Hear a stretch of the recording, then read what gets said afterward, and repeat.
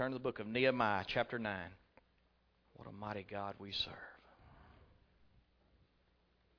Nehemiah chapter 9, and we're going to begin reading in verse 32. We're going to read through verse 38.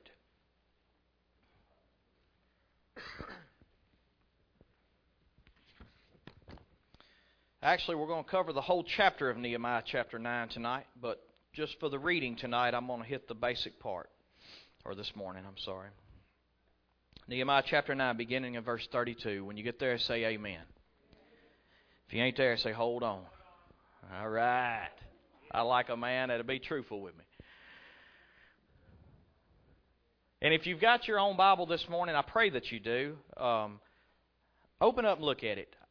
The screen is there for a purpose and a reason, and I'm glad that it is a great resource that we can use, but I really need you in your word this morning. I need you to have your eyes on your Bible. Nehemiah chapter 9, beginning in verse 32. This is what it reads. Now therefore, our God, the great, the mighty, and awesome God, who keeps covenant and mercy, do not let all the trouble seem small before you that has come upon us. Our kings and our princes, our priests and our prophets, our fathers, and on all of your people, God, from the days of the king of Assyria until this day. However, you are just in all that has befallen us. For you have dealt faithfully, but we have done wickedly. Neither our kings, nor our princes, our priests, nor our fathers have kept your law. Nobody has kept your law. Nobody has been obedient to you, God. Carrying on. Nor heeded your commandments and your testimonies, with which you testified against them. For they have not served you in their kingdom, or in the many good things that you gave them, or in the large and rich land which you set before them. Nor did they turn from their wicked works. Did y'all catch that? He said, we have not served you in all that you have blessed us with, and all that you have given us. We've lived for ourselves. We've not served you. And then he goes on in verse 36. But here we are, servants today. And the land that you gave to our fathers to eat its fruit and its bounty, here we are, servants in it. And it yields much increase to the kings you have set over us because of our sins.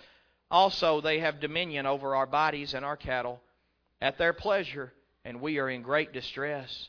And because of all this, we make a sure covenant and write it. Our leaders, our Levites, and our priests, they seal it. You may be seated. Over the last few weeks, we've been discussing our responsibilities one toward another. My responsibility as pastors and the responsibility of teachers towards you. What their duties are, what God has placed them in the position for, what is their purpose. And we went over that from the book of Malachi, believe it or not. Malachi showed us many duties and responsibilities that the priest had in that day of time. And because we have carried on the part of the priesthood of preaching and teaching in Christ Jesus, He is the ultimate high priest, but we are in Him. We carry on that part of the priesthood. We got many of our duties as far as teaching and preaching is concerned from that part of Malachi. Then the next week we talked about some of your responsibilities toward me as the pastor, and Nick as a pastor, and as Kirby as pastor, and as many of the teachers around here. We have talked about your responsibilities and what your duty is toward all of us. And this week I want to talk just a little bit about our responsibilities one to another, not as pastor church, not as church teacher, but just brother, sister in Christ. My responsibility to you just as a brother in Christ. Your responsibility to me just as a brother and sister in Christ. Not because you hold any position in the church and the body of Christ, but just what your responsibility is, just being who you are in Christ on your everyday walk. And I get this from, of all places, the book of Nehemiah. Last week we got your responsibilities of the church from the book of Nehemiah chapter 8. We learned last week that some of your responsibilities, according to Nehemiah chapter 8, was that they assembled themselves together without anyone having to beg. The priest didn't stand up, ring a bell, say it's time to come to church. No, they just joined together. As a matter of fact, when they got there, the next thing that they realized their responsibility was, they didn't have to sit there and try to stay awake to listen to the Word of God. They didn't have to sit there and go, wow, this is boring. No, they sat up on the edge of their seat. Their ears were very attentive, and they said, please read us and preach to us the Word of God. We want to live our lives the way that God wants us. How many wants to live the way God wants you to live? You realize that takes the Word of God being spoken to your life. And they said, please give us the Word of God. Nehemiah or Ezra didn't have to stand up and beg them and say, please listen to me. No, they were at a point in their life that they said, God, we got to have your Word. This is your messenger right here. We're going to sit up. We're going to listen. We're going to take notes. We're going to begin to model our life the way that you would teach us to live our life. They wanted to hear the Word of God. They asked the priest to teach them. They were very attentive to it. They highly respected the teachers. They so respected the messengers of God that they built a platform. And they told him, you stand on this platform to proclaim this holy Word. This Word is worthy of being high and lifted up, and the one that carries it should be in a place where he is heard. They highly esteemed, they respected their leaders, they submitted to his truthful preaching. They showed great reverence for the Word of God. The book of Nehemiah chapter 8 said that when he opened the book, before he even started reading it, the only thing Ezra did was open the book. And when he did, the people just stood up. They honored, they revered the Word of God. They agreed with God's Word, even if it meant they had to change. The Bible says that as Ezra began to read from it, that they began to shout, Amen, Amen. And we know that it wasn't something that was telling them everything they were doing was right, because the Bible says that they wept bitterly. When they saw their wrong, they didn't look back and say, that preacher ain't got no business telling me what I'm doing wrong. The preacher ain't telling you. Instead, they lifted their hands and they said, Amen, Amen. God, you're right. I'm wrong. I'll line my life up with the way you say. And the last thing, they helped each other understand the Word of God. Everyone was edified. All of a sudden, after the reading was done, they all got together and everybody just talked about it between one another. And they helped each other, made sure everybody understand. And this week we go into Nehemiah chapter 9. Just a little background. They have been in worship service now for 24 days. 24 days straight they have been worshiping. They've been keeping the feast of the Lord. They have been reading from the book of the law every single day. And now we come to the 24th day, and it is time to renew the commitment to God. Now some of you are asking me, what does this have to do with our responsibility one to another? Have I let you down yet? Hang in there. We're going to get there. He said, today is the day that we are going to renew our commitment. So in verse 3 of Nehemiah chapter 9, it says, they stood up in their place and read from the book of the law of the Lord their God for 1/4 of the day. And for another 1/4, they confessed and worshiped the Lord their God. How long is 2/4 or 1/2 of a day? 12 hours. 12 hours they're in this worship service. For 6 hours, they're reading from the book of the law. And for the next 6 hours, they recognize what the law has shown them, and they begin to confess and correct the things in their life that don't belong. And now, we get to verse 4 and verse 5.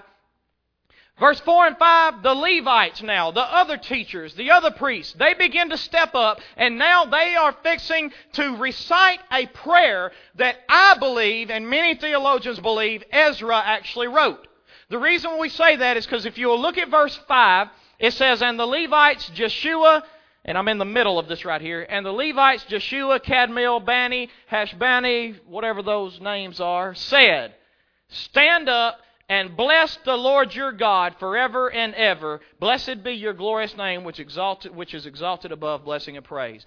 There is no way, well, there is a way. The Holy Spirit could have been on all 7 of these at the same time, and they could have all 7 spoke the same thing at the same time. It is possible.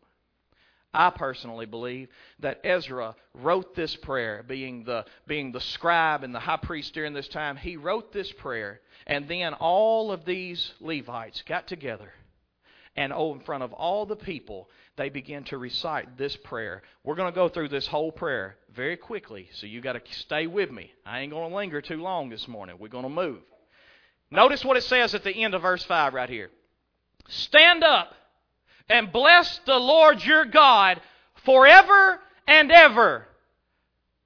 How many of you know that in order for God to get the praise that He is due, you can't do it in 3 hours this Sunday morning? Stand up and bless the Lord forever and ever, from now until eternity ends, which there will never be an end to eternity. That, I believe, that is the reason why we are going to have eternal life in heaven. Because in order for us to portray the glory, the image of the glory of God, in order for us to give Him the praise that is due Him, it will take eternity to do it. I don't care how good your choir sings. I don't care how good your preacher preaches. I don't care how great the fellowship is here. I don't care how good the instruments play. I don't care how great your church is. It is not good enough to give God what He is worthy of. He is worthy of more than we can ever give. It will take an eternity for us to do it. So the Levites, Ezra being inspired by the Holy Spirit, writes this prayer and he says, stand up. Bless the Lord your God forever and ever. Blessed be your glorious name, God, which is exalted above all blessing and all praise. He said that the name of God, and I want you to think about, a name today don't mean what it did in older times. When we pick a baby's name today, we get the baby book out and we just find something unique, something different. We find, like most movie stars this day and time, they name them Apple or Orange or something unique. You know, there really isn't a meaning behind the name. Now, that's not everybody. Some of us do. But it says here that the name of God is exalted above all blessing and praise. A name was what represented the person. Have you ever heard of Benedict Arnold? What does that represent to you? Traitor. Whenever you hear in the old movies of the old kingdoms and the medieval times, and someone comes to you in the name of the king, you know what happens? People perk up. You know why? Because that king represents authority. He represents power. He represents, I can take your life if I want to. The name of God is no different. The only difference is this. It is the greatest power of authority. It is the greatest ruler. It is the greatest reign. And the name of God represents everything of who He is. It represents His character. It represents His essence. So when we say God, we are talking about the mighty Creator, the one that none of us would be if He stopped thinking about us even for a millisecond. We would vanish. He says here, blessed be your glorious name, which is exalted above all blessing and praise. There will never be enough blessing. There will never be enough praise to exalt His name to where it needs to be. He is that great. He is that mighty. He is that awesome. But then look at verse 6, because not Nehemiah, Ezra and these Levites are going to do their best to pray to God and exalt His name. In verse 6, you alone are the Lord. You have made heaven, the heavens of heavens, with all their host, the earth and everything on it, the seas and all that is in them, and you preserve them all. The host of heaven worships you. Basically, this is what he's saying. Y'all stay with me. He's saying, God, you stand alone in your category. There is no God but you. Without you, you are the only thing that preserves all of your creation, all of heaven and all the hosts thereof, all the earth, everything that's in it, all the sea, everything that is there. You are the only one that can do that. You are the only one that preserves it, and that's the reason it exists. And then in verse 7 and 8, he says, you are the Lord God. You chose Abram, and you brought him out of Ur of the Chaldeans, and you gave him the name Abraham. And you found his heart faithful before you and made a covenant with him to give the land of the Canaanites, so on and so on. And then if you look at the very bottom of that verse, look what he says. You have performed your words, for you are righteous. Basically, this is what they say. God, you chose a people unworthy to be chose by you. All have sinned and fall short of the glory of God, even Abraham. You chose a people who was unworthy to be chosen by you, and you saved them. And you brought them out of the sinful land. And you caused them to dwell in a land flowing with milk and honey. We were not worthy, but you gave it to us. And then in verse 9 and 10, you saw the affliction of our fathers in Egypt, and you heard their cry by the Red Sea. And you showed signs and wonders against Pharaoh, against all his servants, against all the people of his land, for you knew that they acted proudly against them. And look at the end of verse 10. So you made a name for yourself, as it is this day. This is what he said. You saw the cries of your people. You saw them in their distress. You saw them in their trouble. You heard their cry, and when you heard their cry, you delivered them. But you didn't just deliver them. In the process of delivering them, you made a name for yourself. A name that even today people say, the God of the Israelites, oh yeah, that was the God that parted the Red Sea. And they walked across on dry land. And then He destroyed their enemies, as verse 11 points out to us. Look at what it says. I can hear the Levites as they say this prayer. And they say, God, you made a name for yourself, as it is this day. And then, not only that, hello, you divided the Red Sea. You parted the Red Sea. It stood up, and your children walked through on dry land. Hello, lights.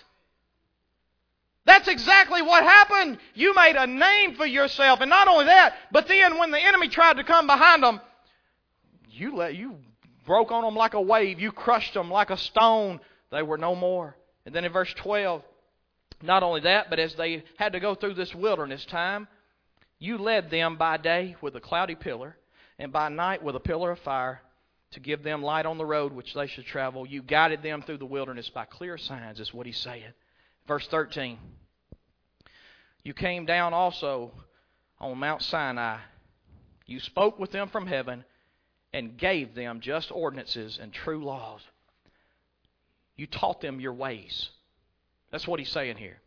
You taught them your ways. You showed them exactly what you expected. Then in verse 15, we're going to skip 14. You gave them bread from heaven for their hunger. You brought them water out of the rock for thirst, and told them to go in and possess the land which you had sworn to give them. You gave them all of their needs. They went without nothing they needed.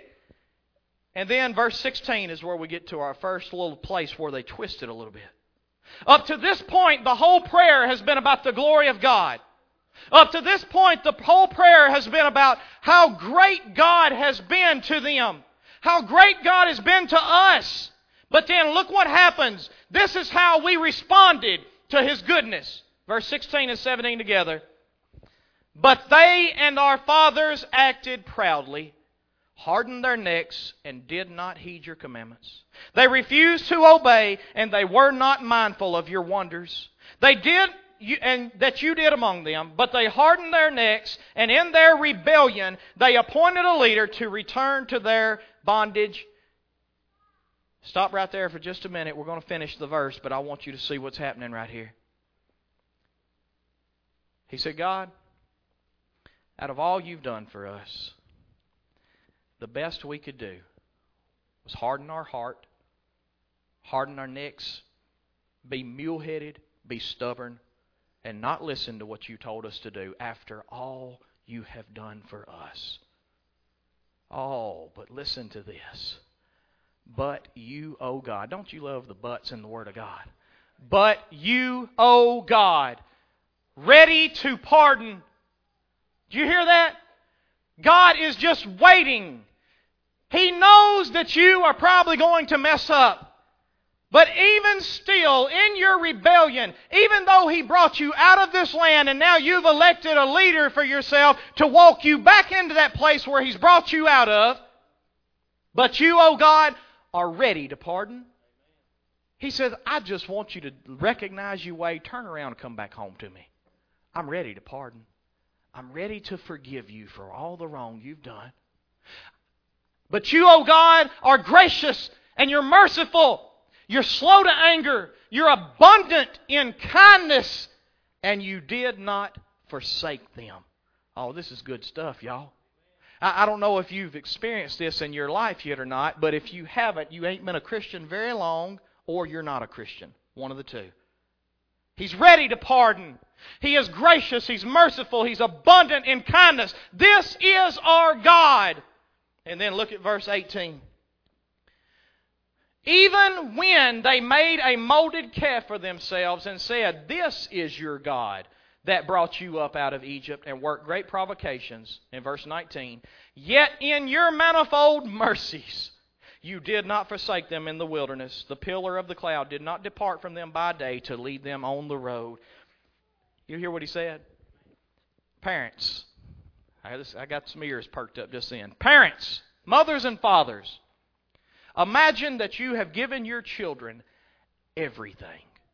You have kept nothing back from them. You have blessed them abundantly. And now your child says, that's not my mother and father. They've never done anything for me. But instead, this is my mother and father. I've raised myself. I'm going to mold this image into who has actually done for me because I've done for me. I am the only reason I have anything today. They have done absolutely nothing for me. How would you feel? What would that make you feel like inside? These children right here, after God done all these wonders, they made a golden calf and said, this is the one that did it. This golden calf right here, He parted the sea. He's the one that has given you everything you have. Yet in your manifold mercies, in your great mercy, even in the midst of that rebellion, you did not forsake them in the wilderness, but you continued to guide them. Now going just a little bit quicker, look at verse 20 and 21. Verse 20 and 21, basically what he's saying there is you provided all their needs and they never had need of anything. Nothing wore out while they were going through this wilderness. Their feet didn't swell. Their feet didn't hurt. The soles of their shoe did not wear thin. Their garments never wore out. For 40 years. How many of you had the same clothes for 40 years? Same shoes for 40 years? No, not many. They never wore out. God, you provided all their needs. Verse 22 and 23. Not only that, but you gave them kingdoms and many children. Verse 23 says you also multiplied their children as the stars of heaven. You made them a great nation. Think about what all God is doing in the midst of all this rebellion. Does this make sense to any of you? Is this something you continue to do when somebody is constantly pushing you away and wants absolutely nothing to do with you? People that curse you, people that don't want you in their life at all. Is this the way you respond to them? This don't make no sense. This is not understandable to us. But then in verse 24, he says, the people went in and they possessed the land, and you subdued before them the inhabitants of the land. He says, you fought their battles for them and made them victorious. They didn't even want you as their God, and you brought them into kingdoms, nations, and you made them victorious. You fought their battles for them. And then in verse 25, he says, you gave them houses already stocked. You gave them wells that were already dug, vineyards that were already built, fruit trees that were already planted. They didn't even have to go in this place and build it up.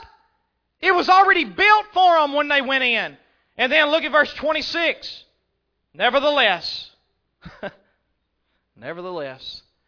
they were disobedient and rebelled against you. They cast your law behind their backs and killed your prophets who testified against them to turn them to yourself and they worked great provocations. That's the way we responded to this great and mighty and awesome God. But then, look what he says. Verse 27. Therefore you delivered them into the hand of their enemies. You delivered them into the hand of their enemies. You did not destroy them. You didn't consume them in your anger. You're slow to anger. But instead, you disciplined them. You disciplined them in your great love. And when they cried to you, you saved them. In verse 28, but after they had rest, they again did evil before you. Therefore you left them in the hand of their enemies, so that they had dominion over them. Yet when they returned and cried out to you, you heard from heaven, and many times, you see the progression that's going on right here. I'm getting to my main part of my message. I want you to see the main point of this prayer. The main point of this prayer right here is this. God, He responds to us in grace. He responds to us in mercy. He responds to us in abundant kindness. He responds to us by being slow to anger, not consuming us in His wrath. He responds to us in all of gentle and kind ways that we can think of. He blesses us abundantly, and then we rebel on Him. We come back to Him. We rebel on Him. He disciplines us. We cry to Him. We come back to Him. We rebel on Him. He disciplines us. We cry to Him. We come back to Him. Do you see what's going on right here? But then look at verse 29. And testified against them that you might bring them back to your law. Yet they acted proudly and did not heed your commandments, but sinned against your judgments, which if a man does, he shall live by them. And they shrugged their shoulders, stiffened their necks, and would not hear. In verse 30, For many years you had patience with them, and testified against them by your Spirit and your prophets, yet they would not listen. Therefore you gave them into the hand of the peoples of the lands. He says, you responded to all of this back and forth, back and forth, back and forth, back and forth. We're with you today, we're against you tomorrow. We're with you today, we're against you tomorrow. We follow you today, we walk how we want to tomorrow. How long does it take for you to get sick and tired of somebody like that? I'm your friend today, I hate you tomorrow. I'm your friend today, I hate you tomorrow. It don't take long, does it? But the Bible says, yet you were patient with them. For many years you were patient, and you pleaded with them with your Holy Spirit. You disciplined us, but you never consumed us. Because look at verse 31. Nevertheless, in your great mercy, you did not utterly consume them nor forsake them, for you are God, gracious and merciful. Now therefore our God. Now you see where I got to my passage that I read to you this morning. Now therefore our God, the great, the mighty, the awesome God. They recognize all they have done. They recognize all the evil and rebellion that has been in their life. And now they say, your grace is amazing. They look just like you do at your life. How many of you in here are worthy to be forgiven by God? You're worthy of His kindness. You're worthy of Him being patient. No. Somehow or another, though, He sees fit to be kind, to be patient, to be forgiving. So their response is this. This is a great God. This is our God. This is a mighty God. This is an awesome God. He keeps His covenant and He keeps mercy. Do not, and listen what they say, do not let all the trouble seem small before you that has come upon us and everybody in your land. From the days of the kings of Assyria until this day. Basically, here's what they said. Now, I know what you done to us. It was discipline, and we needed it. But don't think it was a small thing. God, we've done some suffering, is what they said. Our discipline, it's been rough. It's been rough. However, look what they respond to it in the next verse. Verse 33. However, you are just in all that has befallen us. For you have dealt faithfully, but we have done wickedly. Verse 34. Neither our kings nor our princes, our priests nor our fathers have kept your law, nor heeded your commandments and your testimonies with which you testified against them. For they have not served you in their kingdom, or in the many good things that you gave to them, or in the large and rich land which you set before them, nor did they turn from their wicked ways. He said, God, we look today. We have not been what you would have us to be. We haven't. We have not done the way you would have us to do. We have not lived like you would have us to live. Let's just be honest. We have not served you in all that you've done for us. But listen to this.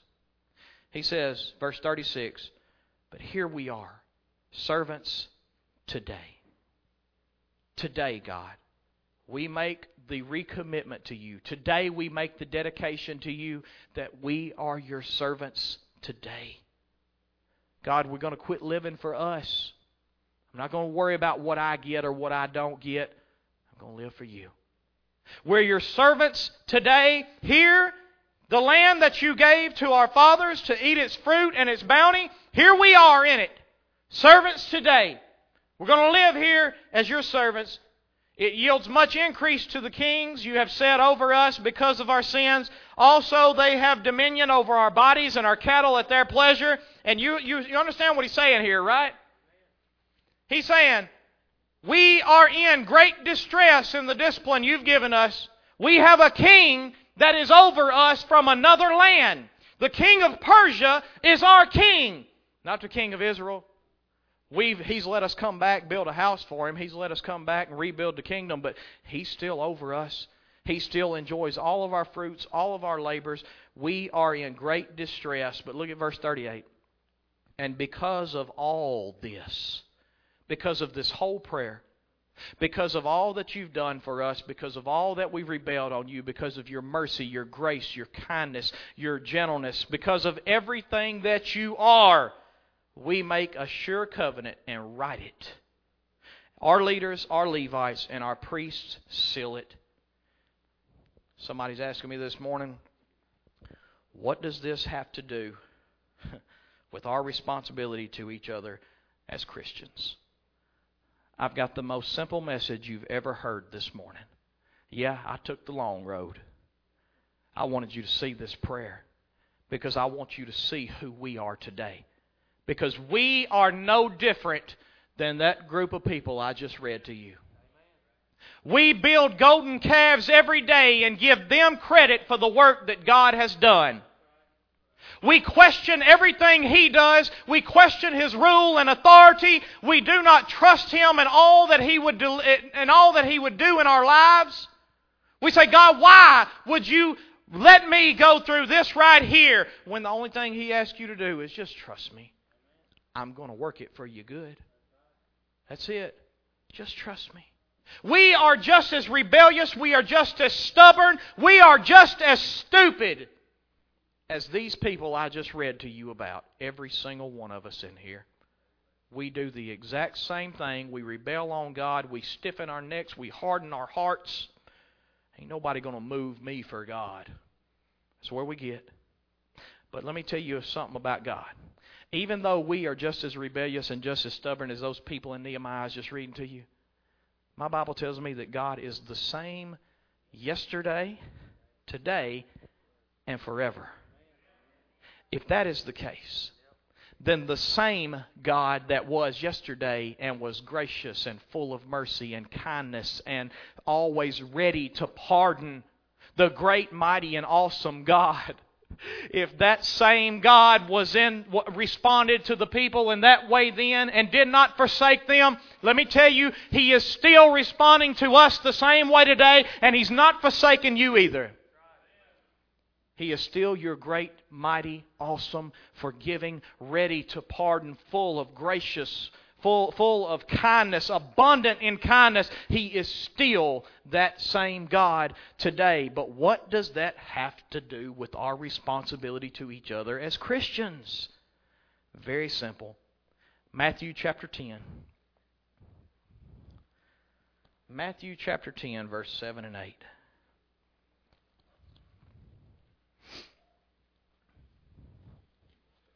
Very simple message. Very simple message. Because, see, let me tell you, what I could have done for the next probably year or more, I could have spent the next year going over love one another, be gentle toward one another, be kind toward one another, don't lie to one another, be honest with one another. I could have went through a host of responsibilities that you have toward each other as brothers and sisters in Christ, but I can sum every bit of that up into this message this morning by saying this right here. You have been rebellious to God. You have been stubborn. You have sinned. You have not been what He expected you to be. But our God, the great, mighty, and awesome God, has been ready to pardon. He's been full of grace, full of mercy, full of truth. And that's how He's responded to you in this. So here's what He says to you. Matthew chapter 10, verse 7 and 8. And as you go, preach, saying, the kingdom of heaven is at hand. Heal the sick, cleanse the lepers, raise the dead, cast out demons. And here it is, right here. Anybody read that next part? Freely you have received. So what is your responsibility one toward another? What does that word freely mean? There's no charge. You have freely received, ready to be pardoned. You have freely received abundant kindness. You have freely received mercy, grace. You have freely received all the things that you did not deserve at all. What did you deserve? Death and hell. That's what you deserved. You deserve the punishment of death and hell, and you have freely been given all these gracious gifts by God Almighty. And now He says to you, your responsibility one toward another, you freely give all these things back in return. You know, somewhere in a prayer I read, another good prayer in the Bible, I think it said something, if you don't forgive men their trespasses, your Father in heaven will not forgive you. And I'm not just talking about just being forgiven. I'm talking about being kind to those that are not kind to you. I'm talking about being ready to pardon to the ones that offend you. Boy, Christians have a tough time with that today, don't they? You offend me, you know what I'm going to do? I'm going to go down here to, I ain't going to name no churches. Let me shut up. I'm just as stupid as you are. Come on, we'll be stupid together. I do the same thing. I carry my feelings on my shoulder. I get my feelings hurt, and you know what I do? I just quit. Take my ball. What do? We take my ball and go somewhere else and play. Freely you have been given. Freely you have received. Freely give. People, listen. Go ahead and put on your heart right now. Everybody look at me. I want to see everybody's eyes right now. I want to see all the sleepers. I know we got some sleepy people out there. All right? Y'all look at me. Come on. Come on. There we go. All right. I got a few. Now, y'all look at me. Go ahead and get ready. One day, your feelings will get hurt. Y'all with me? Everybody with me over here, right? Listen. One day someone probably sitting next to you is going to do something to hurt your feelings. Go on and get ready right now to put it on your heart to say, God, I'm ready to pardon. Did y'all catch that? God said, I'm ready to pardon. He didn't say that I'm waiting no, He said, I'm ready right now. You ain't even messed up yet, Nick, but I'm ready to pardon you. You ain't even been mean to me yet, but I'm ready to be kind to you. You ain't even showed me no mercy yet, but I'm ready to be merciful to you. Freely you have been given, freely you give back in return. Very simple. But why is it so hard for us? Everybody stand. Shirley, come and get us a song together. I I want to ask you a question.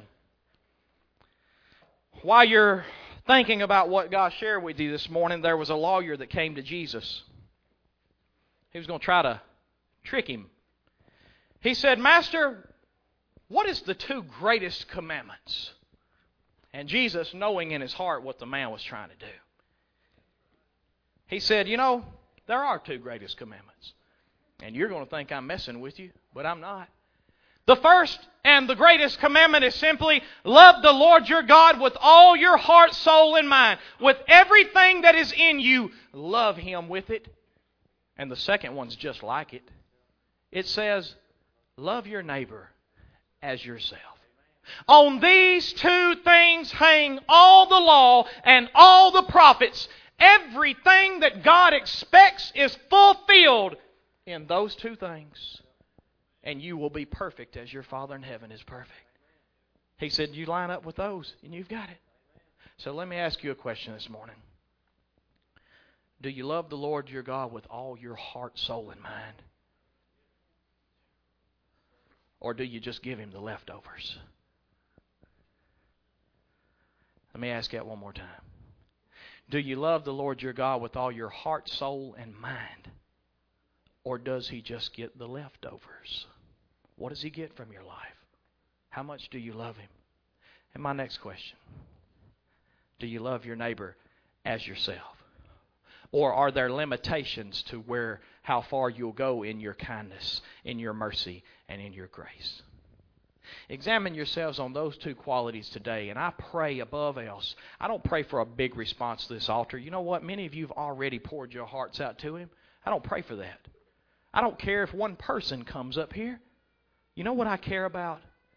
You actually applying this to your life.